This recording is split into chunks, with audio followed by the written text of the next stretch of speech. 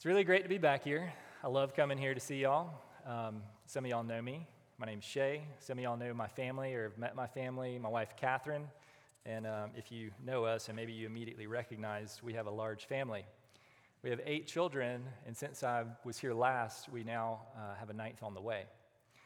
And so there's many things I know about children, but one thing I know for sure is they love stories.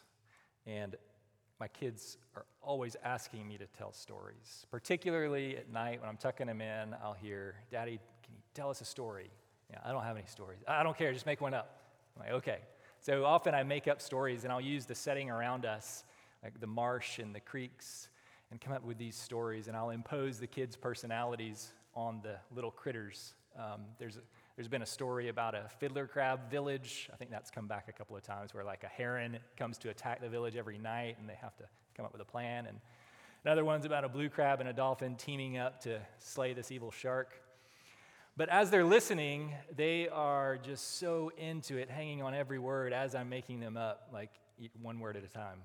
And I love it because their imaginations are so captivated. Like I can tell they are just in the story, deep in their imagination. They're like in the fiddler crab holes. When I read aloud in the house, this happens too. It's not just when I make up stories, but for the past year and a half or so, we've been going through a book series called the Wingfeather Saga, which I highly recommend. It's a must-read for all families. Jeffers, you should order that. I know your kids will like it. But a few of the main characters, there's these 2 brothers, Janner and Tink, and there's a little sister. And the author, Andrew Peterson, he does a really good job of leaving you hanging at the end of each chapter. So when you get to the end of a chapter, like you want to keep going. So when I get to the end of a chapter and I stop and close the book, my son will just have this 1,000-yard stare because he's there. Like he is Janner Wingfeather. And he'll just say, "You have to keep reading. Don't stop. Don't stop." And it's wonderful. And it's particularly wonderful with those stories because in those stories, there's these deep gospel truths that they get to experience in their minds and in their hearts.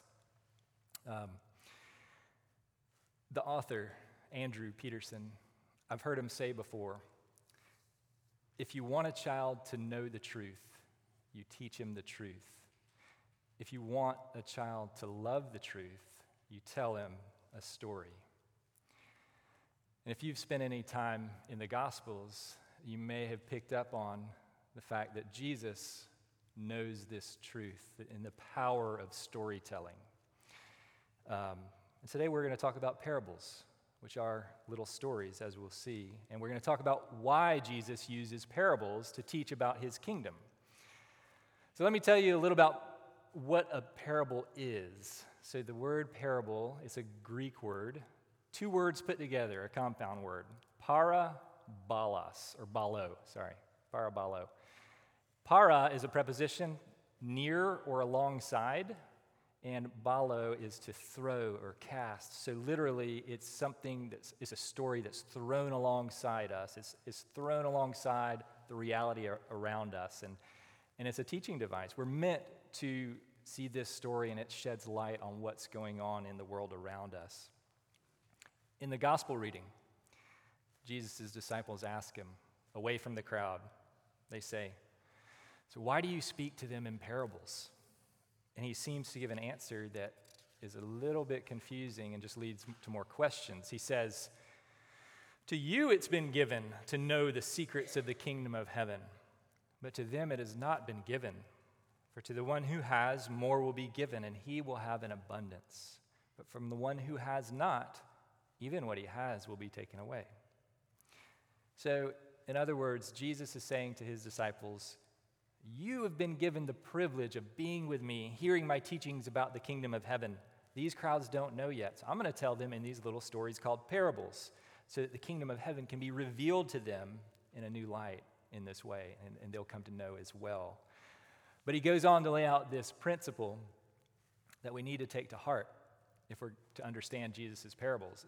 He says, "For to the one who has, more will be given, and he will have an abundance. But from the one who has not, even what he has will be taken away."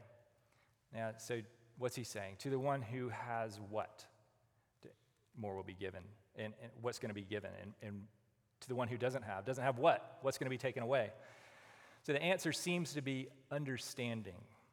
So the one who has understanding will be given more understanding, and the one who doesn't, even what little he has, will be taken away.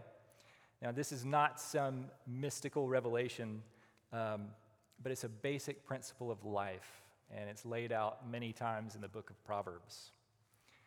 In chapter 9 in Proverbs, it says, "Do not reprove a scoffer, or he will hate you."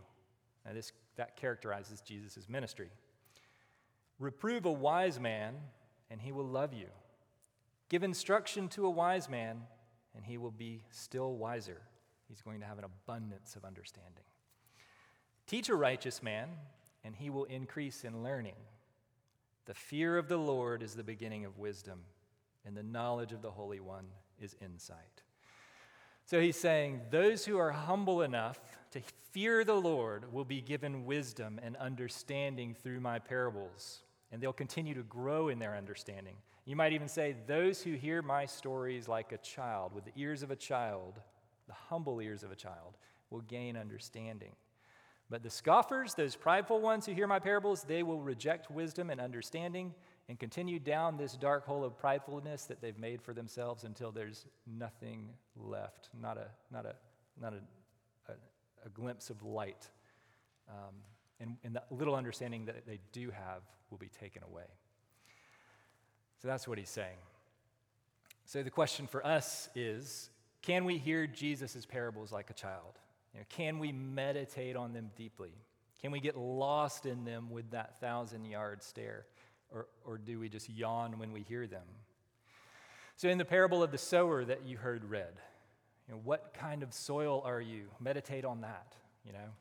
Do the thorns of the world drag you down and kind of choke out your allegiance to the kingdom?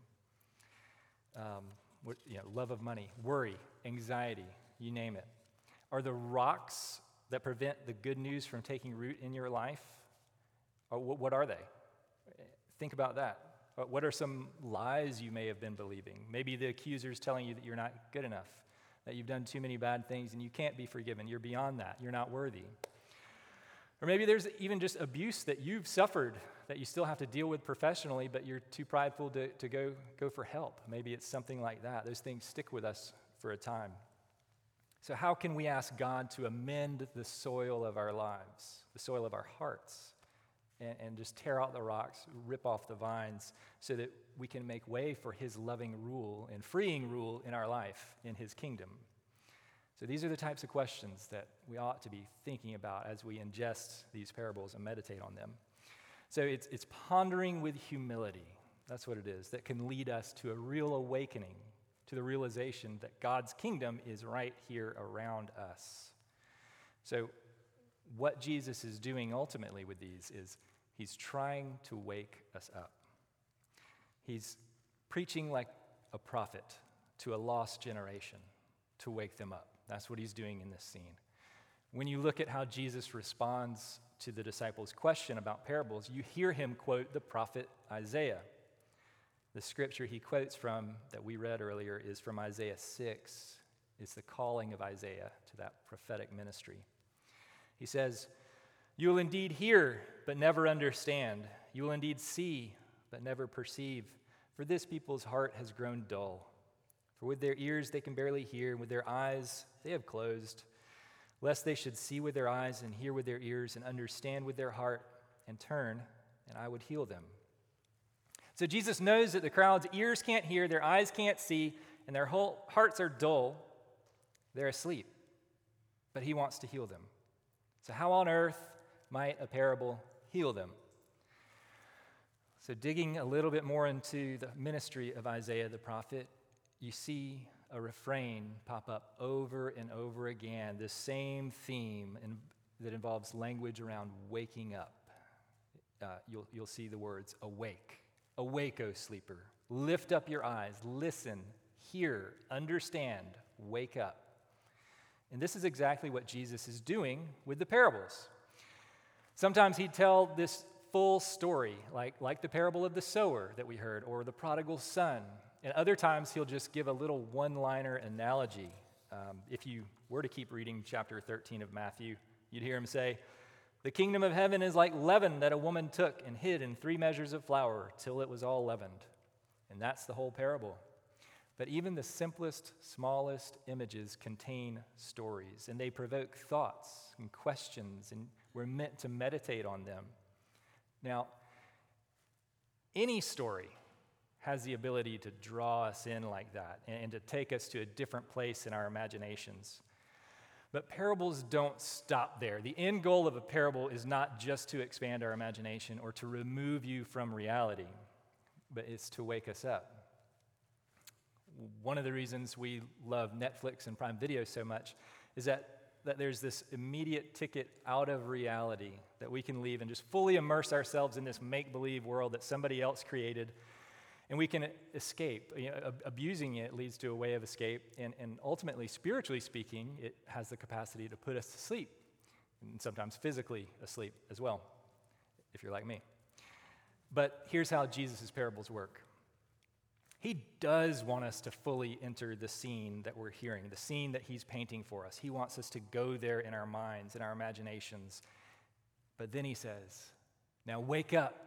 This is real. This is what's going on around you. This is your reality. The reality of my kingdom is right here with you. Awake, O sleeper. So with the parable of the sower, he's saying, you're the soil. What are you going to do? So do you feel the thorns of the world constricting you from growing in the Lord? Do you feel the rocks in the way, spiritual rocks keeping you from growing and flourishing like the child of God that he's redeemed you to be? Think on these things. Wake up. That's what he's saying. In order to explain a parable further, I'm going to give you a parable to tell you about parables. And I'm going to use a scene from Narnia, which I tend to do whenever I'm here for some reason. I was telling somebody that earlier. This is from The Silver Chair. There's this scene. It's fantastic. It's underground. This evil queen of Underland is holding Jill, Eustace, and Puddleglum the Marshwiggle captive in her underground lair. And it's this huge city-like complex. There's no sign of the world above. It's probably like the Fiddler Crab Village. And the queen tries to convince them there is no world above, that there's nothing outside her realm. So she fills the room with this drowsy smell from a fire and soft music. And in a very serpent-like manner, she starts spewing these lies, saying to them, there is no land called Narnia. And Puddleglum the Marshwiggle is the first to protest and say that he has come from up there, and the witch makes that idea seem ridiculous. She says, is there a country up there among the stones and the mortars of this roof? And dear Jill, poor Jill, she begins to succumb to the spell, and she says, no, I suppose that other world must be all a dream. Yes, says the witch, there never was any world but mine. Now, just before they all doze off, Puddleglum does something unexpected that completely interrupts the scene. And I'm going to read it to you. The prince and the 2 children were standing with their heads hung low, their cheeks flushed, their eyes half closed, the strength all gone from them. The enchantment almost complete, but Puddleglum, desperately gathering all his strength, walked over to the fire. Then he did a very brave thing. He knew it wouldn't hurt him quite as much as it would hurt a human, for his feet, which were bare, were webbed and hard and cold-blooded like a duck's. But he knew it would hurt him badly enough, and so it did. With his bare foot, he stamped on the fire, grinding a large part of it into ashes on the flat hearth. And 3 things happened at once. First, the sweet, heavy smell grew very much less, for though the whole fire had not been put out, a good bit of it had, and what remained smelled very largely of burnt marshwiggle, which is not at all an enchanting smell. This instantly made everyone's brain far clearer. The prince and the children held up their heads again and opened their eyes. Secondly, the witch, in a loud, terrible voice, utterly different from all the sweet tones she'd been using up till now, called out, what are you doing? Dare to touch my fire again, mud filth, and I'll turn the blood to fire inside your veins. Thirdly, The pain itself made Puddleglum's head for a moment perfectly clear, and he knew exactly what he really thought. There's nothing like a good shock of pain for dissolving certain kinds of magic.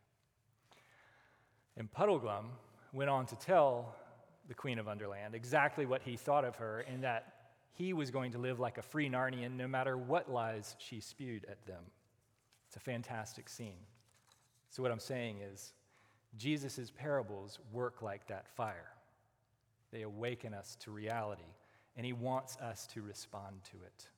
Jesus wants you to step into that fire, to press into it, to ask, seek, knock, awake, O sleeper. Turn to me, I'm the King of the kingdom, he says. Be healed, change your ways, follow me. After Jesus told the parable of the sower, the disciples didn't just sit back and just rejoice that they understood the mysteries of the kingdom. They pressed into the fire. They asked Jesus. They asked him about the parables, and they said, why do you speak to them in parables? Jesus went on to say a full explanation of the parable of the sower. He says, "Hear then, the parable of the sower. When anyone hears the word of the kingdom and does not understand it, the evil one comes and snatches away what's been sown in his heart. This is what was sown along the path. As for what was sown on rocky ground, this is the one who hears the word and immediately receives it with joy. Yet he has no root in himself, but endures for a while, and when tribulation or persecution arises on account of the word, immediately he falls away. As for what was sown among thorns, this is the one who hears the word, but the cares of the world and the deceitfulness of riches choke the word, and it proves unfruitful. As for what was sown on good soil, this is the one who hears the word and understands it. He indeed bears fruit and yields, in one case 100-fold, in another 60, and in another 30. So with the explanation, we see Jesus' heart on display as he reveals the meaning of the parable. He wants us to have understanding. He wants his disciples to have understanding, and we are his disciples. He wants to warn us of the evil one. He wants to warn us of the trials and tribulations that are sure to come and keep us from him. He wants to warn us of the cares of the world that can corrupt our hearts, and he calls us to seek understanding so that we can bear fruit for his kingdom. He speaks these parables knowing a couple things. He speaks them knowing that he's going to bring outsiders into the fold, and he's going to bring insiders into a deeper understanding of his kingdom. And also that some will be driven into greater darkness because of their lack of understanding. So now, church, I'm going to speak to you.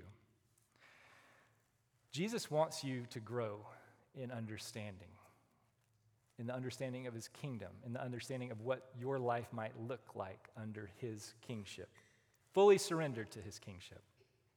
So in his infinite wisdom, Jesus himself has instituted an enacted parable here at this table.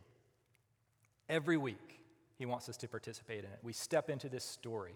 At this table, a story is thrown alongside our lives, and we step into it. We press into that fire. Every week, we remember the story. We tell the story. We hear the story, the sacrifice of Jesus, his life, death, resurrection of our King, his body broken, blood poured out. We hear the story told, and we don't just learn the truth, but we fall in love with the truth of that story. And that's why he's given it to us.